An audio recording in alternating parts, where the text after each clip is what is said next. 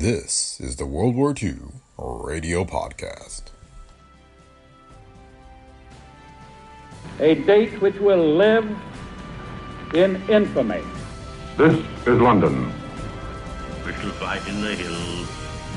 We shall never surrender. Go ahead, Berlin. This is the National Broadcasting Company.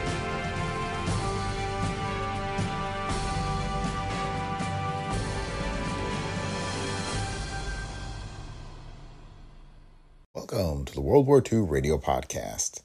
Today we have NBC's War Telescope as it aired on September 4th, 1943. The series was broadcast from London and offered weekly updates on the war, as well as looking at what could be coming in the weeks and months ahead. It was originally hosted by war correspondent Morgan Beatty, but Elmer Peterson took over the job in August and hosts this episode. Peterson spends this episode talking to the Weather Service and pilots about the importance of their role in the bombing raids on Germany.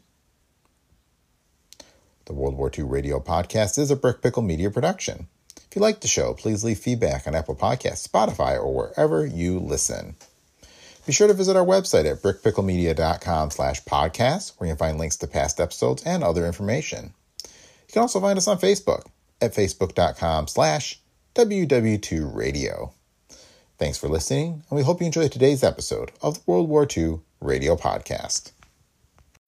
When you need mealtime inspiration, it's worth shopping Kroger, where you'll find over 30,000 mouth-watering choices that excite your inner foodie. And no matter what tasty choice you make, you'll enjoy our everyday low prices, plus extra ways to save, like digital coupons worth over $600 each week. You can also save up to $1 off per gallon at the pump with fuel points. More savings and more inspiring flavors make shopping Kroger worth it every time. Kroger, fresh for everyone. Fuel restrictions apply.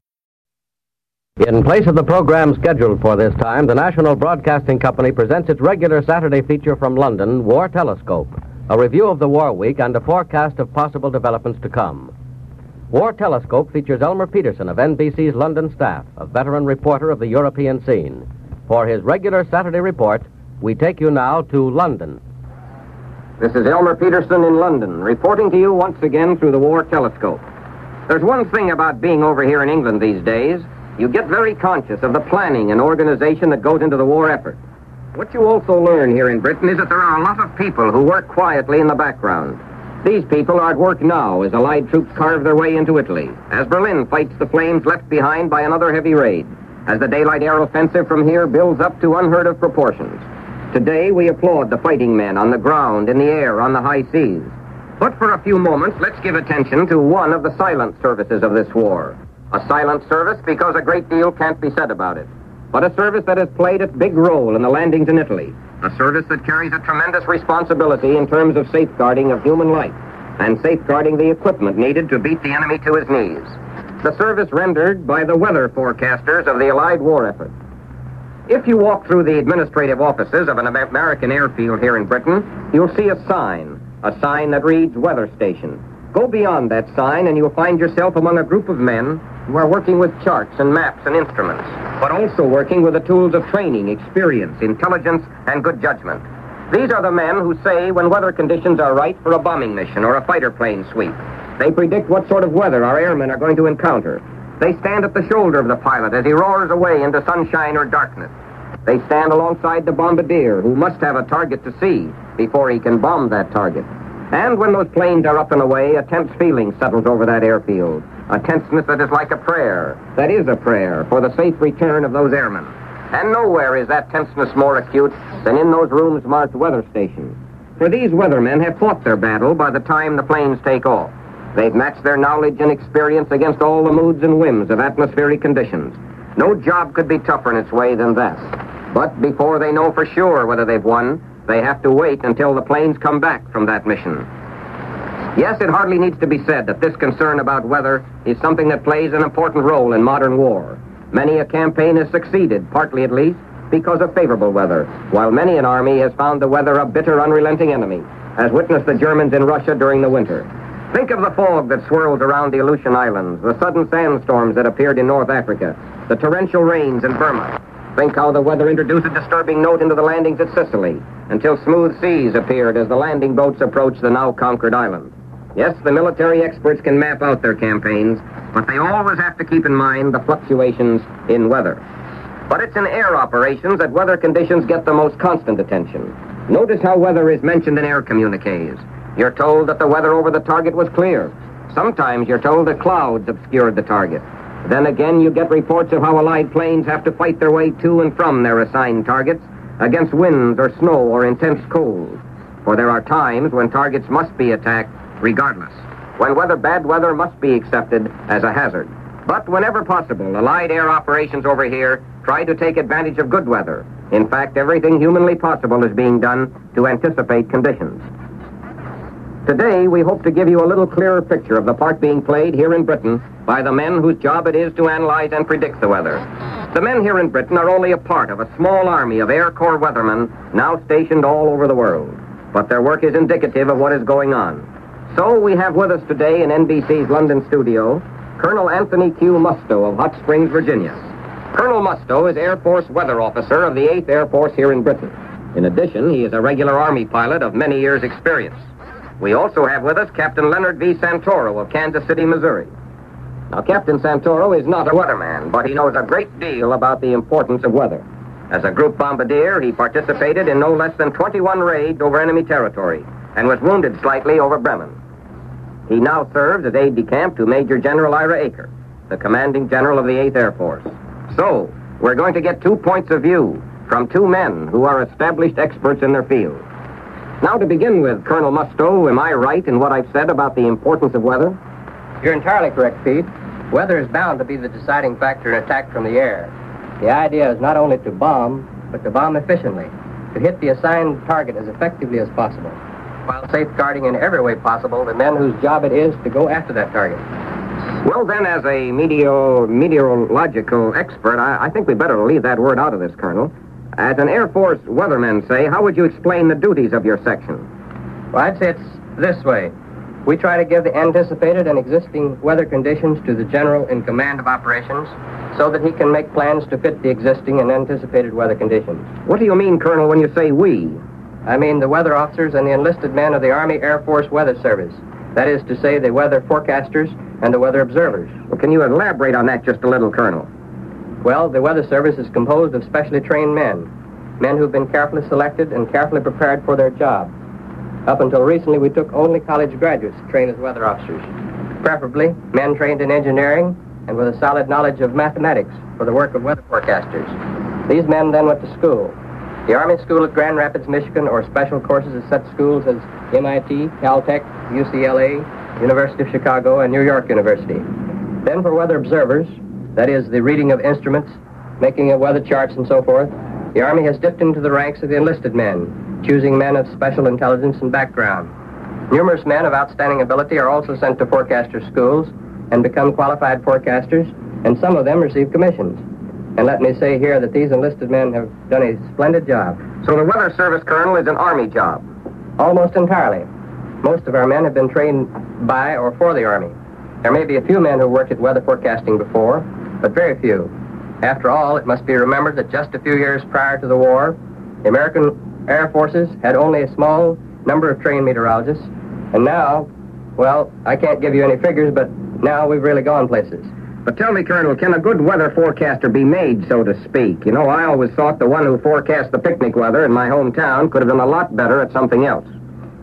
Well, to a certain extent, I suppose he can, although there is a point where training breaks down. There's no question but what some men have a gift for forecasting weather, a sort of intuition. When we get a man like that, we really hang on to him. Well, is there any essential difference, Colonel, between forecasting weather for military operations and forecasting weather in normal times? Yes, a lot of difference. In normal times, you can get reports from all areas. In wartime, the enemy takes every precaution to see to it that you know as little as possible about weather conditions in his own area. As a result, wartime forecasters have a lot less to work with. You might say that it becomes necessary to work with a minimum of information rather than a maximum of information. The weather map has to be extended to cover areas from which no reports are available. Sounds like a lot of work. We keep busy. And not exactly an 8-hour day, I take it. No, it means very long hours of time. You see, in order to forecast weather, the forecaster must study the situation for many hours before he makes a forecast. Then he must keep up with each change of weather as long as he's on that forecast shift. If a very important mission is being planned, the forecaster must remain on duty until the mission is underway. He can't very well pass on his understanding of the weather conditions. So he may have to go 24 hours without sleep. Yes, or even 48 hours at times, with only occasional catnap. That's almost as bad as broadcasting for a living, Colonel. And then, as I understand it, the forecaster is in no condition to sleep anyway until he knows for sure how correct he's been. Well, he does go through his share of sweating it out while waiting for the planes to return.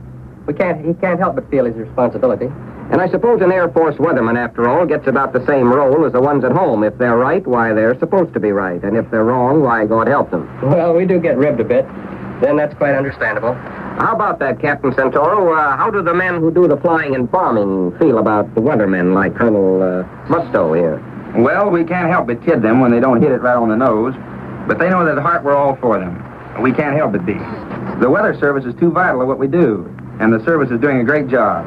If it wasn't, we wouldn't be punching our targets the way we're punching them. Certainly, it can be said that outside of enemy resistance, the biggest and most important factor on the operational side is weather. In daylight bombing especially. There's no use of a bombardier being over a target if he can't see that target. I can't understand that, Captain. But tell me, how has it worked out in your own case? Well, Pete, in 21 missions, I only once found weather conditions which made it necessary for me to jettison my bombs. I think that speaks for itself. It certainly does. But can you give us an example, Captain, of how this weather forecasting works out? Well, now, there was one trip to Lorient in France. We were told we would encounter a certain amount of precipitation and cumulus clouds on the way to the target, but that over the target, the weather would be clear. And when we got underway, we found just a little more precipitation and a little more cloud than was forecast. It was a bit disheartening, and we began to grumble a bit about the weathermen. But we pushed on. And when we got to Lorient, there was a beautiful opening in the weather. The target was exposed as pretty as you could wish, and we hit it for all we were worth. For which you, of course, thank the Weather Service. Well, to be honest, Pete, I think we sort of forgot about that opening and kidded them about being wrong on the precipitation and clouds on the way over.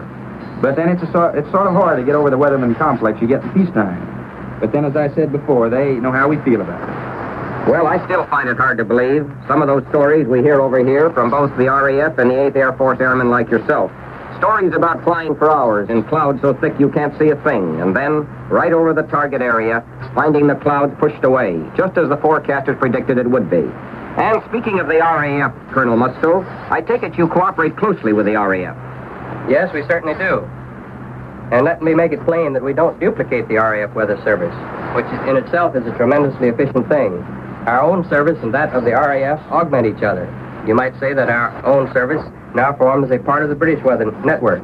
You know, Colonel, I can't help but think that the work of your section is doing, the work of Air Force weathermen all over the world, for that matter, is going to mean a lot for civilian life and air travel after the war. There's no question about that. There's bound to be an application in peacetime for all the information being collected in wartime. The studies that have been made of weather conditions and transatlantic flying provide one example, and flights across oceans have become routine under conditions which make it necessary to forecast weather with a minimum of information, with more emphasis on correct analysis. Then, too, we've learned a lot about winds and other conditions of high altitude flying. This should mean a great deal for civilian air travel. Once we get back to conditions where we can get weather reports from ships, as we did before. Then all these men, Colonel, who are being trained in weather forecasting should be of great value when the war is over. A great many of them, certainly.